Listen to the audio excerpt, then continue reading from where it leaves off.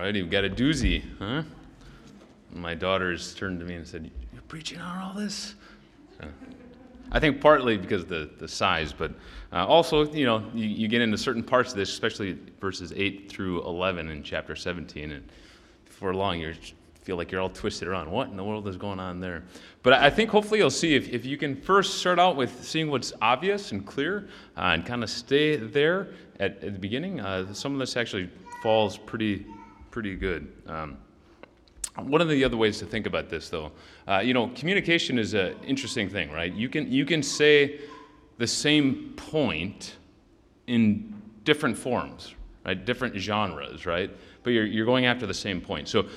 So we could say, tell somebody, you should never take your opponents too lightly, because that type of pride will actually lead to you losing, right? Or lead to a loss, right? You can just say that.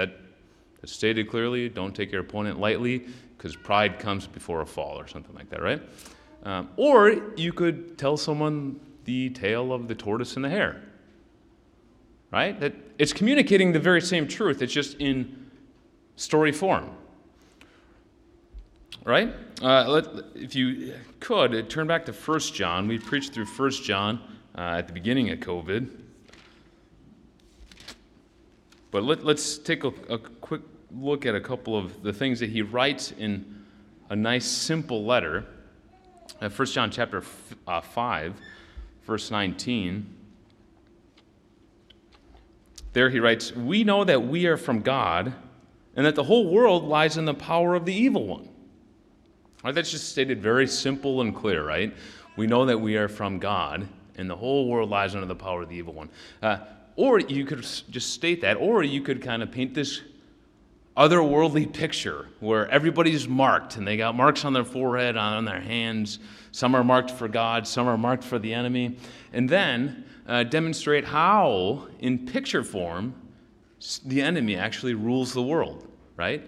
If we saw this in chapter 12, where the dragon keeps getting defeated, and yet he still kind of sends terror on the world through these three agents, through this beast that he works through that comes out of the sea, and then the second beast that comes out of the earth, and then this prostitute that we'll see today, that he still rules the world. The world is under the authority and the power of the enemy, but through these crazy creatures, right? Now, I actually thought if Kirk's still in junior high preaching mode, we should have him behind here acting out this scene of the woman riding around this 7-headed beast and 10 horns. So when we get to that part, Kirk, just right here. Okay? But that's what John is doing. He's communicating these very same things that he wrote in his letter in one sentence. The whole world lies under the power of the evil one. That's very clear. But he's also painting a picture for us, because the picture, you're supposed to experience it in the movement with John. Or turn back to chapter 2 in this same letter, 1 John. A very famous section here, beginning in verse 15. Do not love the world. And if you remember our time in 1 John, the world being the system that is under the devil's authority, that is anti-God. It's a way of enjoying all of the things of life apart from God. He says, do not love the world or the things in the world. If anyone loves the world, the love of the Father is not in him. Because all that's in the world, this anti-God system, the desires of the flesh, the desires of the eyes, and the pride of life, that's not from the Father, but that's from the world. And the world is passing away along with its desires. You see, John can say that very clearly. Do not love the world. The world is very alluring. It's very enticing. It will lure people in and then trample on them. And yet the world is passing away.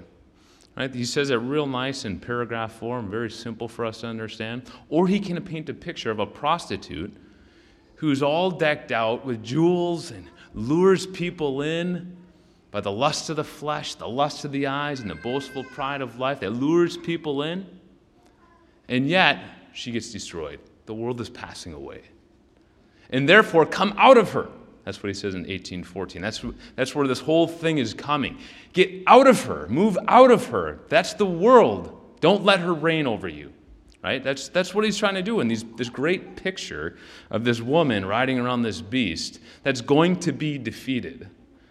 John wants us to see that the world is enticing. It is powerful to lure you in, and when it does, it will trample on you. It'll ride on you just like the woman rides on the beast, the kings of the earth. And then it will sit on all the people, the waters, trample on all the people, suck you in, and then destroy you. And John says, but don't be afraid, because the world is going to be destroyed. That system, the anti-God system, is going down. It's going to self-destruct. So come out of her, my people. Come out of her. So that's where this whole vision, I think, fits in. If you think about where it's fitting in the book, we just saw the 7 bowls in chapter 16. The 6th and the 7th bowl actually deal with the judgment, and he calls up Babylon, the splitting of the city. Right, so what's happening here, if you remember, as we've been going through in Revelation, we keep using that illustration of the football play and being replayed. So we saw the time from the resurrection, death, burial, resurrection of Jesus, his ascension to glory, all the way to the second coming, right? The 7 seals, then he starts over. The 7 trumpets, then he starts over. The 7 signs, then he starts over the 7 bowls. All kind of doing this recapitulation, right? What happens in the following, from this point forward, it's kind of giving a quick eye towards the time period after the resurrection of Jesus. And then it's like goes in slow motion right near the end of the play. So it'd sort of be like watching the play again in replay, and the guy's running real fast for the ball, and all of a sudden it's... And so the focus all gets put on this final part here. And that's what's going to happen in the rest of the book, is the slow motion replay of several first defeats of God destroying the enemy, and then the victory of God's people. So one other thing to see here, if you move forward to chapter 21, just so you see the similarities here, John, in the rest of the book, is going to show 2 women. One is the bride of the Lamb, and one is the prostitute. Now look for similarities. We're going to read just verses 21:9 through 11, and so you can see the contrast, what John is doing here. 21:9, then came one of the 7 angels who had the 7 bowls full of the 7 last plagues, which is, again, from the bowl plagues of chapter 16. This is one of the angels. And he spoke to me, saying, Come here, John. I will show you the bride, the wife of the Lamb. And he carried me away in the Spirit to a great high mountain, and showed me the holy city Jerusalem, coming down out of heaven from God, having the glory of God, its radiance like a most rare jewel.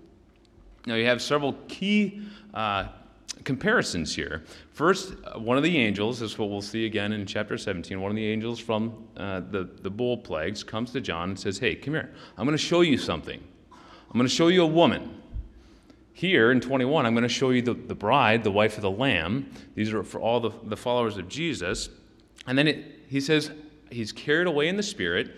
Here he's carried to a mountain, because a mountain is a place of victory, a place of strength, right? That's where the Lamb is. We saw that earlier in the book. He's standing on Mount Zion.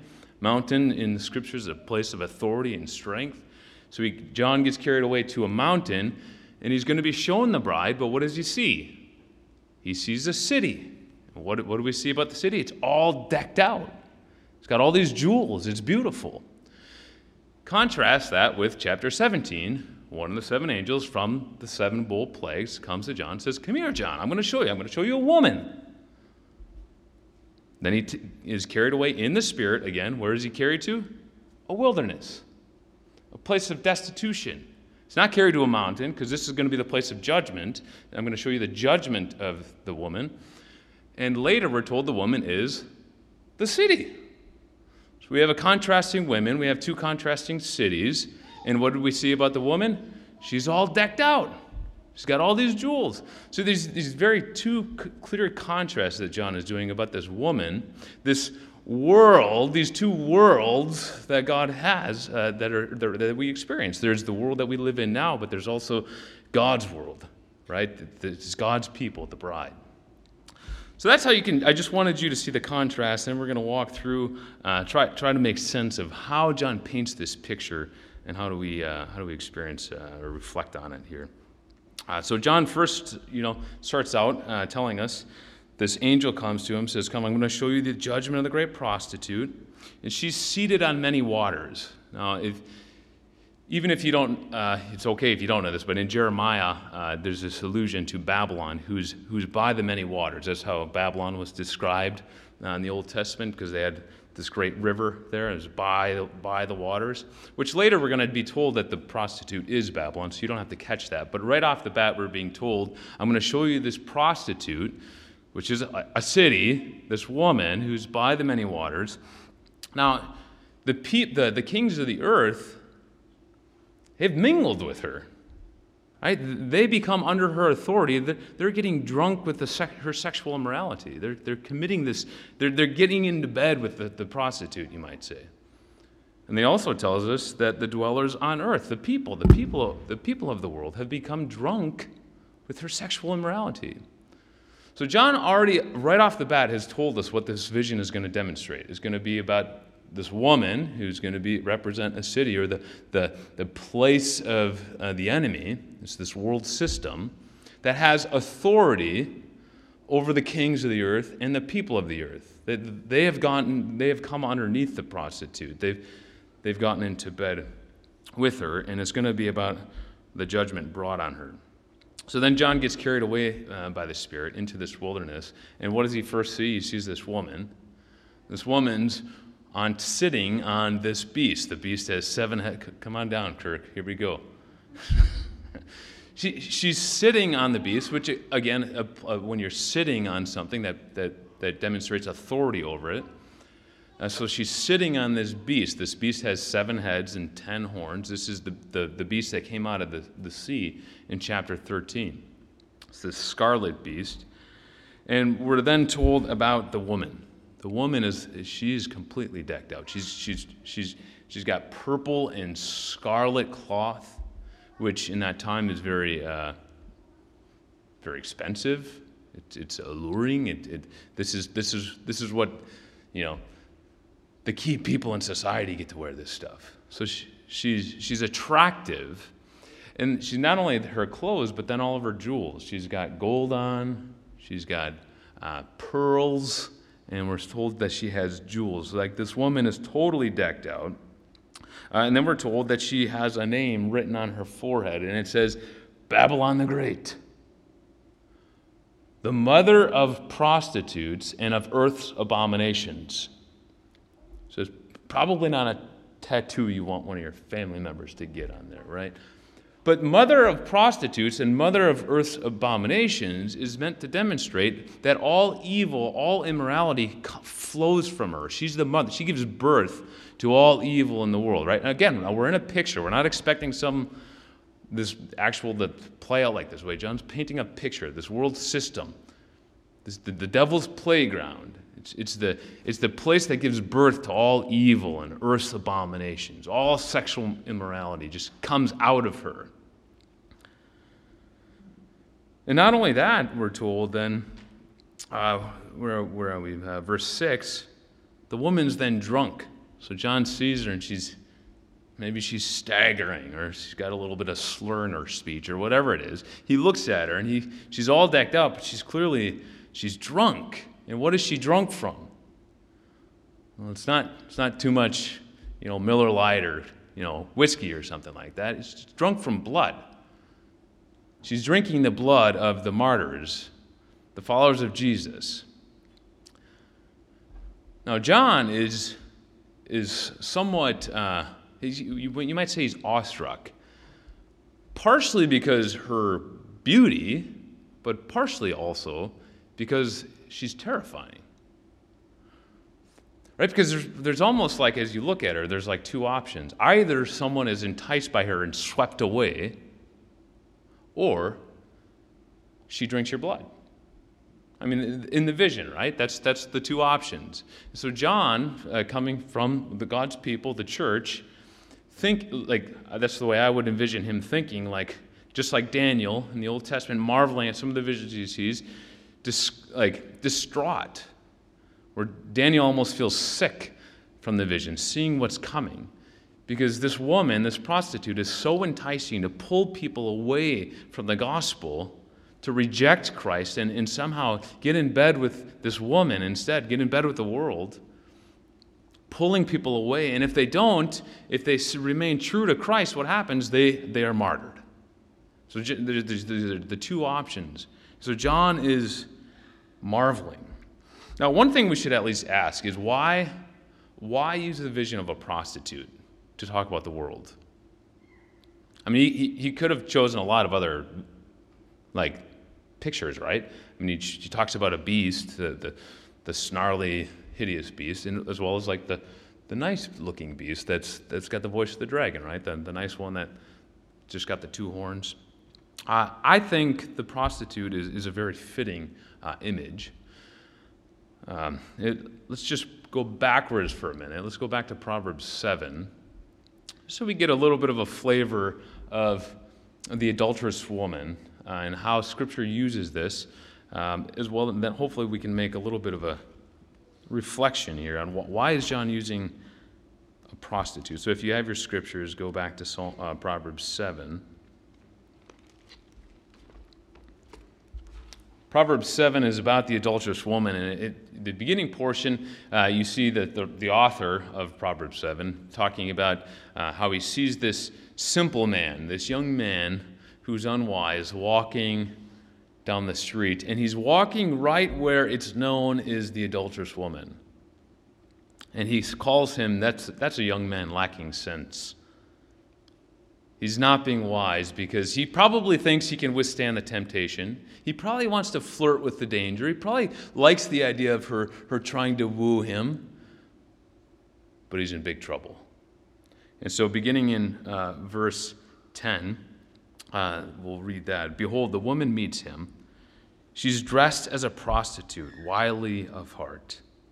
She's loud and wayward. Her feet do not stay at home. Now in the street, now in the market, and at every corner she lies in wait. Now of this young man she seizes him. She kisses him, and with bold face she says to him, I had to offer sacrifices, and today I have paid my vows. So now I have come to meet you, to seek you eagerly, and I've found you.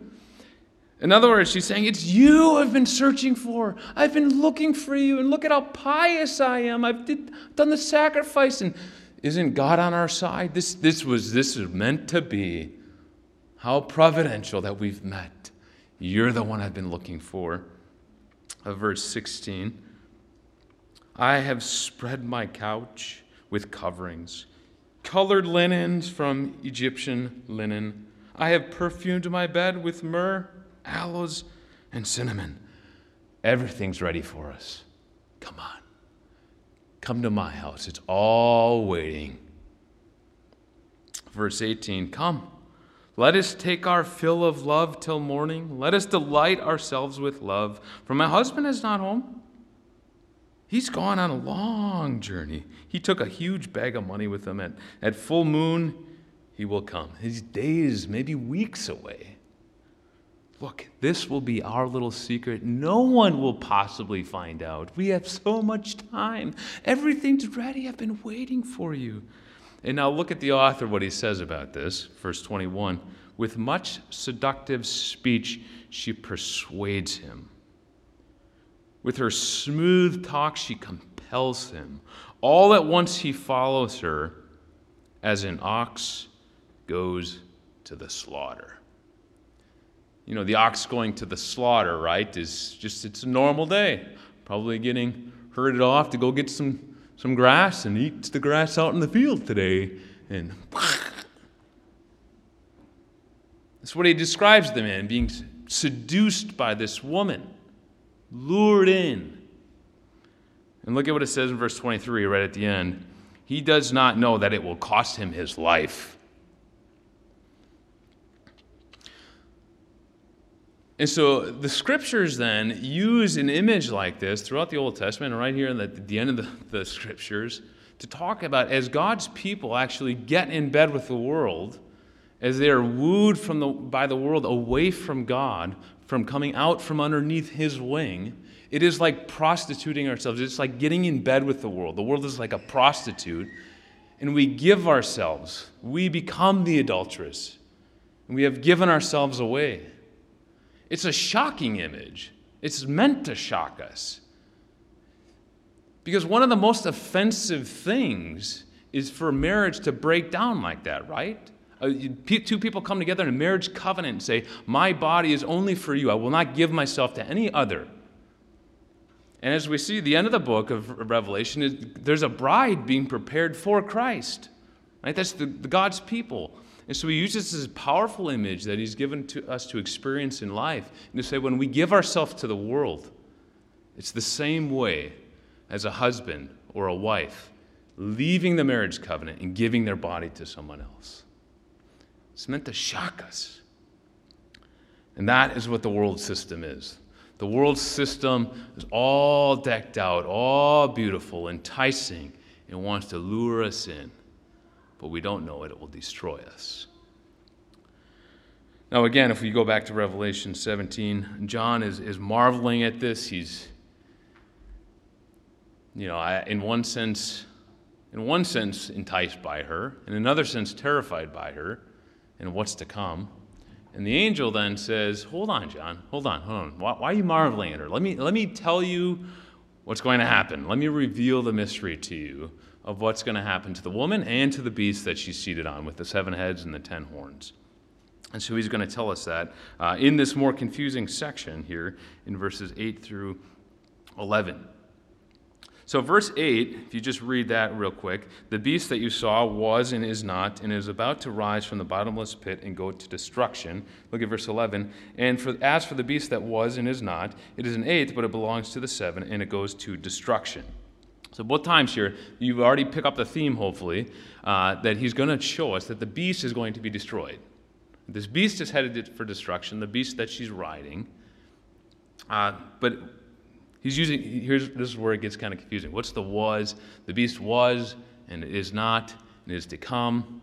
This is where we're not going to pull out the chart of history and find out all the different leaders and try to point to them and stuff like that, because I don't think that's what John is doing.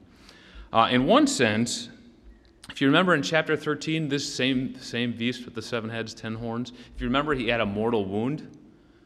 As if it was mortal, but then he was healed, remember? And that caused all the people to marvel at the beast and worship the beast.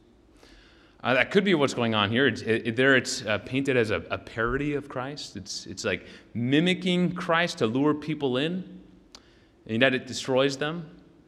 So that could be what's going on there with he was and is not and is to come, and yet he is going to rise and go to destruction. That would be the parody on early in the book. For chapter 1, we're told about Christ that he was and he is to come. And we're also told that he's the living one who reigns, right? Here, this would be the parody.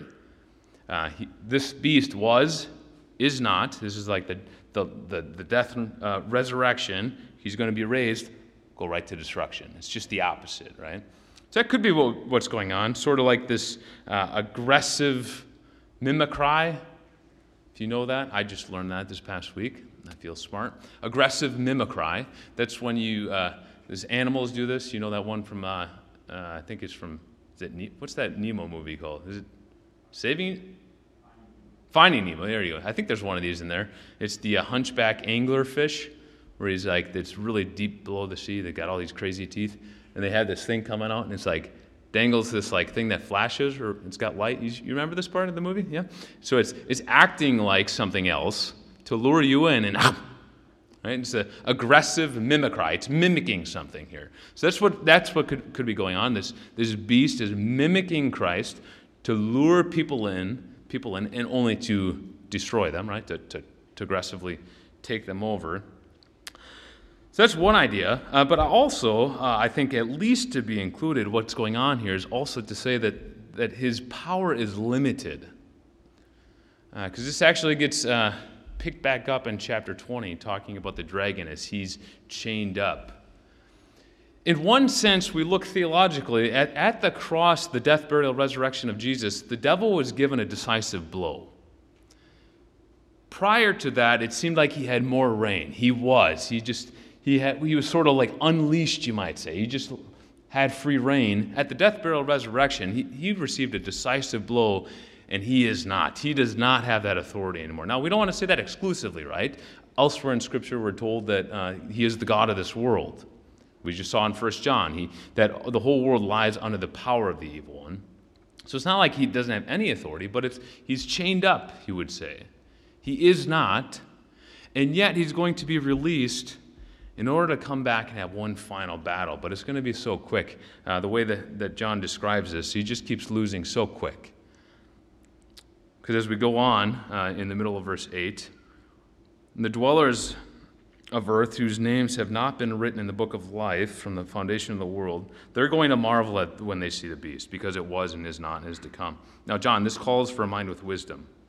Those 7 heads, there's 7 mountains on which the woman is seated. There are also 7 kings. Now, again, there's lots of discussion on this piece. The seven mountains could be referring to Rome. Rome was known as the place of 7 hills. That's possible. The other possibility is, as I said, mountains are a place of authority, a place of reigning, a place of stability. Even when mountains are talked about not as like a kingdom in the book, it's a shocking thing when the mountains crumble or they're tossed into the sea, right? That's because mountains are stable.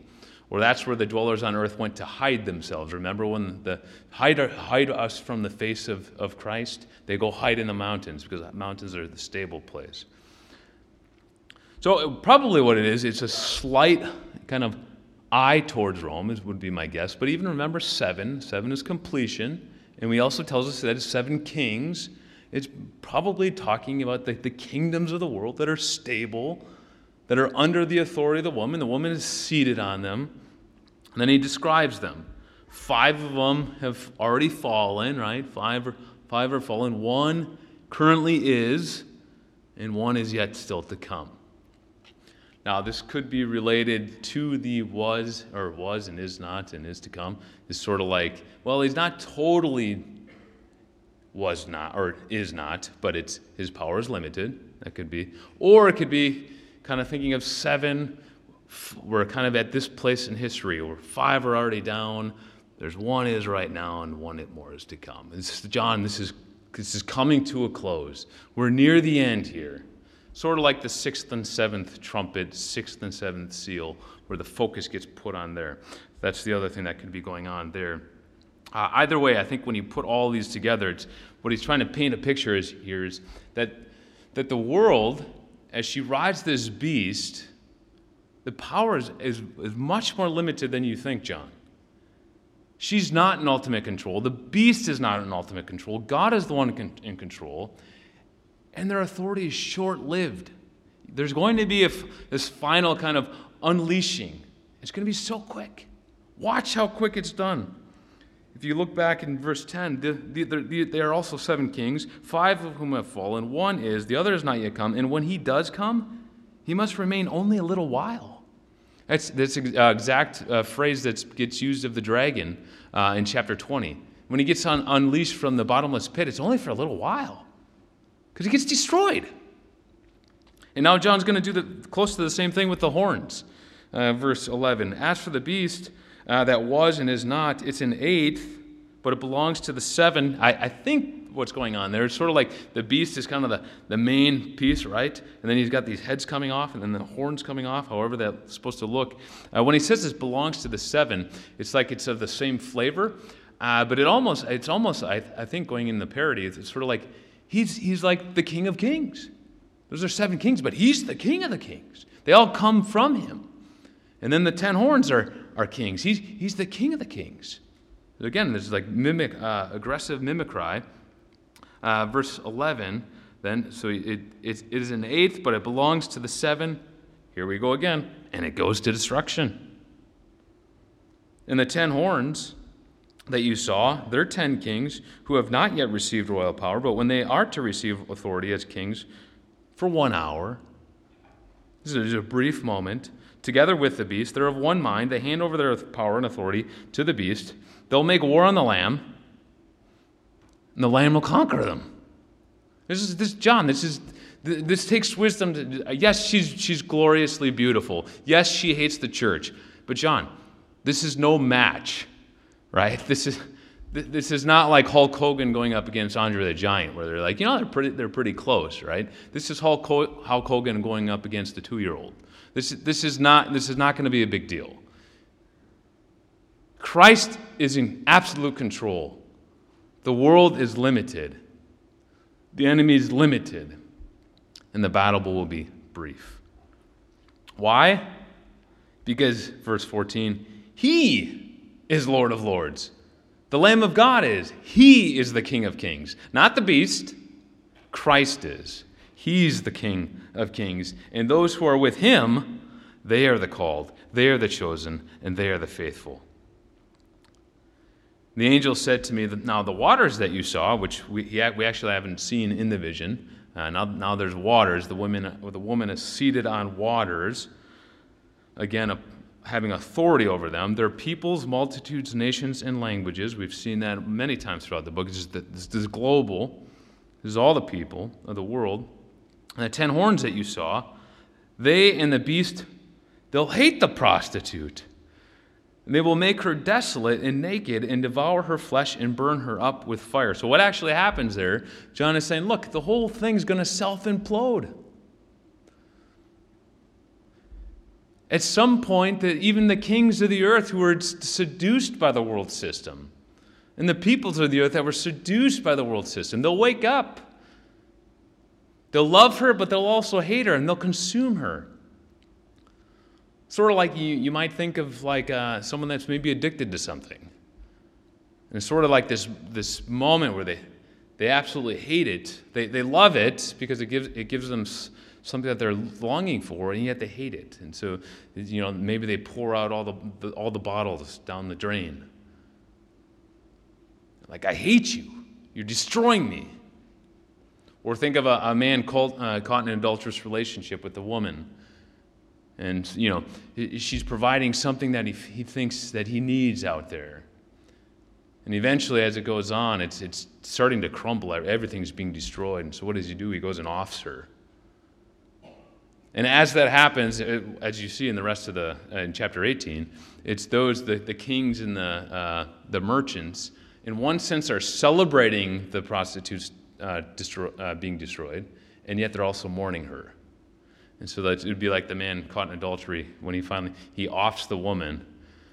In one sense, he's deeply sad because what he wanted is now gone. And in another sense, he's happy because that can't destroy him anymore. Finally, it's done. That's what John is painting the picture here. The world, the whole system's going to self-implode, John. It will do it on its own. Why? And he tells us why. Right there in verse 17. Because God has put it into their hearts to carry out His purpose by being of one mind and handing over their royal power to the beast until the words of God are fulfilled. And the woman that you saw is the great city that has dominion over the kings of the earth. Again, contrasted with the holy city, Jerusalem. So again, I think the whole picture is meant to tell John, give us this theological reality that the world is enticing, it is powerful, it hates the church. The enemy, the devil using this beast to carry out the plans, which are the horns, are the kings of the earth, the people in power, as well as the people on earth, the dwellers on earth. They also get in bed with the world, and they want to destroy the church, and yet we need not be afraid. But if you go down to 18:4,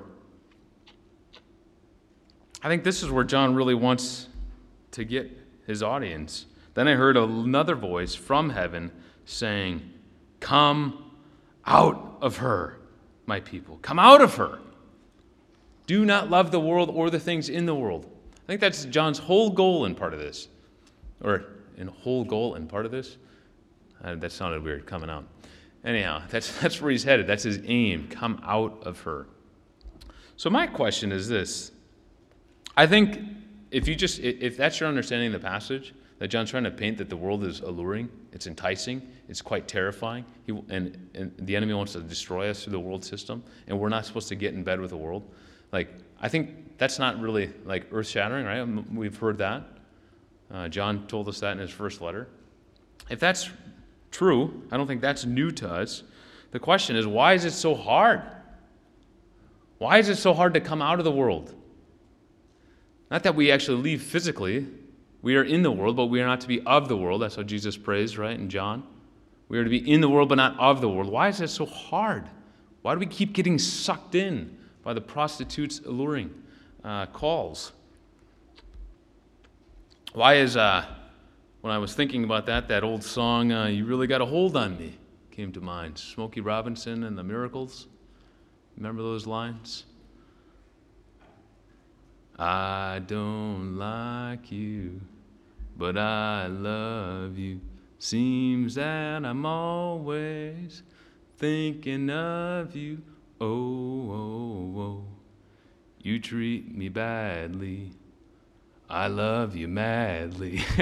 You really got nice.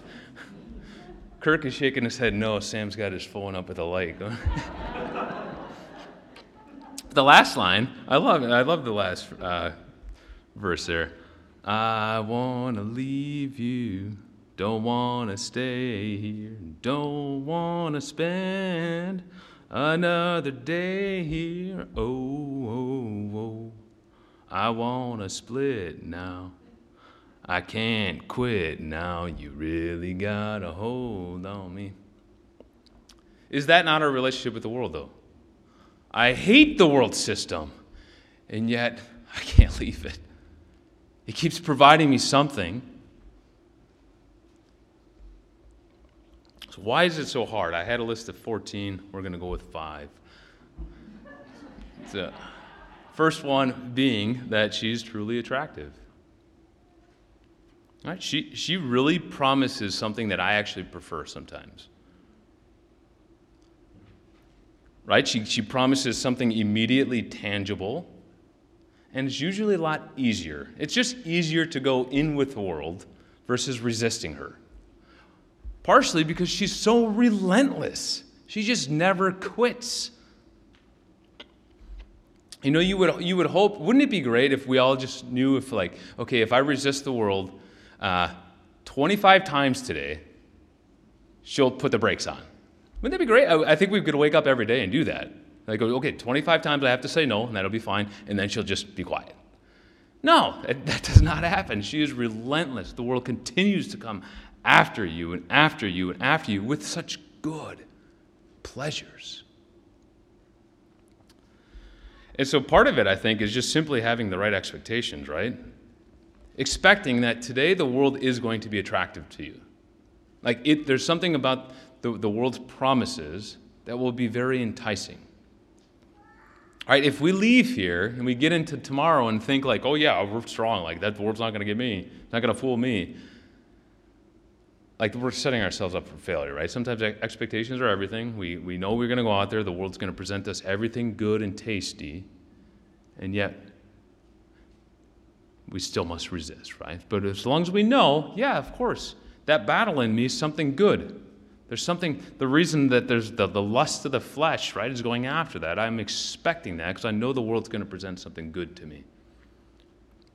Second, why I think it's difficult to come out of the world, because sometimes that line between, rightly enjoying the world, right, that Ecclesiastes I thought was real helpful for this. God calls us to enjoy Him in the world, right? Or enjoy the world under Him, right? Sometimes that line from crossing over into a love of the world is not so obvious, right? Because a lot of the times where we get wrapped into the world, it's usually not things that are evil in and of themselves, right? I mean, it can be sports or some sort of hobby that you love. Enjoying God through that, and it can all of a sudden, without you really knowing it, all of a sudden it's I'm obsessed with this, and this has become my God.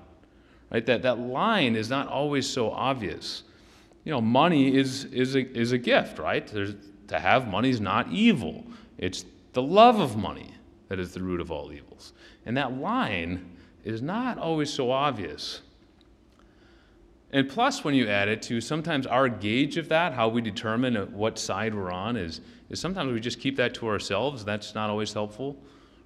right? Of what we're going to do with life, or how we're going to take this job, or we're going to spend our money this way, or our time. And we just kind of make those decisions ourselves. We make that judgment call ourselves because we're a very individualistic culture. We don't necessarily open ourselves up to someone and say, hey, you look at my schedule and tell me if I'm using it in a way that honors God.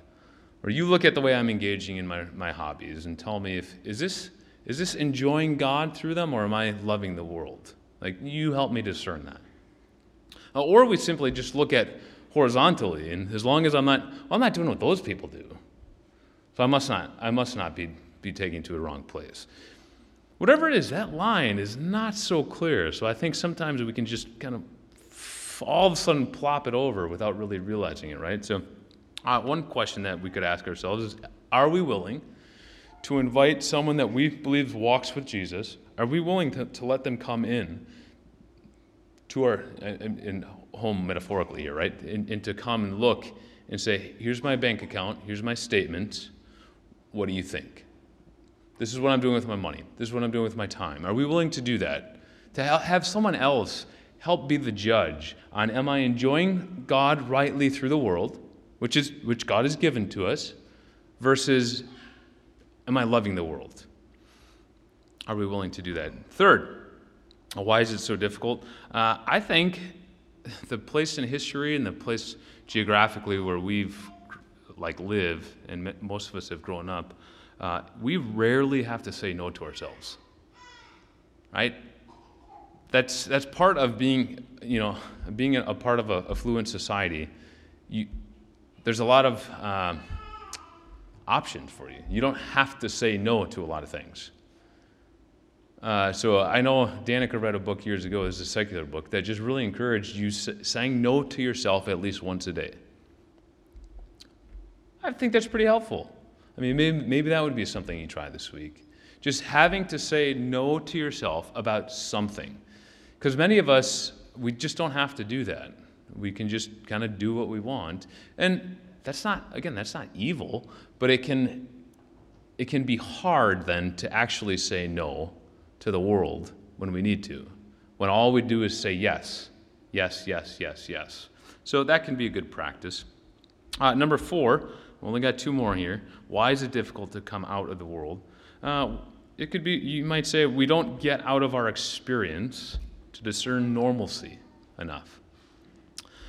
Meaning, Kirk went back home this past week, right? He said he was eating ice cream at a place right by the farm. And for him, that was, he doesn't live there anymore. He just said that was a weird experience. It was baking hot and smelled like cow manure, and I'm eating ice cream, right? Now, if you live there, you don't even smell that anymore, right? I mean, sometimes when you go on vacation and you come home, you're like, our house smells like this? Like, man, do other people smell this? Right? It's just a normal thing because you're used to it, right? And if we're used to it, we don't get out of normalcy. Sometimes it's hard to spot things where we actually have kind of tipped the scale, and all of a sudden, so sometimes it's just good to get out of our normal routine so that we can spot something. Now, that's, Mary talking about a mission trip to go see the Salvianos. Like, that's a great practical thing that happens in short-term mission trips. You usually experience the world in a very different place of the world, and you come home saying, man, I am changing about normal life. Because I've realized now that something's a little bit off, right? And that's just one of the gifts of that. Now, you don't have to travel like that in order to do that. You can do other things. I remember, this was just years ago when we when we first married, we had cable and stuff. We cut it because just finances. That was really hard for me back in the day. I cut it because I was going back to seminary, and so we cut cable. And then I just said no more TV for me because I was a really bad student growing up, so I knew seminary was going to be very hard for me. So I cut off Xbox, cut off football games, and then just basically cut off almost all TV exclusively. Well, there was this one show that Danica and I used to watch called Whose Line Is It Anyways? You know this improv show. Oh, they would have 2 shows on after one another. Almost every weeknight we watched both of them because we thought we were so busy we had time to watch TV like that. So we would watch that. But then I noticed 3-4 months into not watching anything and just kind of having my head down in the books, we turned it on, and all of a sudden what we're watching is like They talk like that?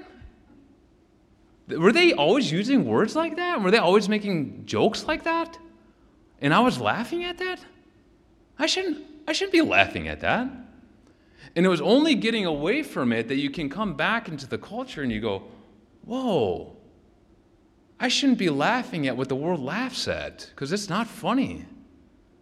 Like, it's making a mockery of something, take sexuality that God's given as a gift. I shouldn't laugh at misuse of that. Why would I do that? But again, it's just, there's other things you can do to say, you know what, I'm going to step away from this normal part of my life for a time just to help me kind of re-gauge things. It's one thing you can do. It can be as big as a short-term mission trip, or just step away from something in life for a couple weeks.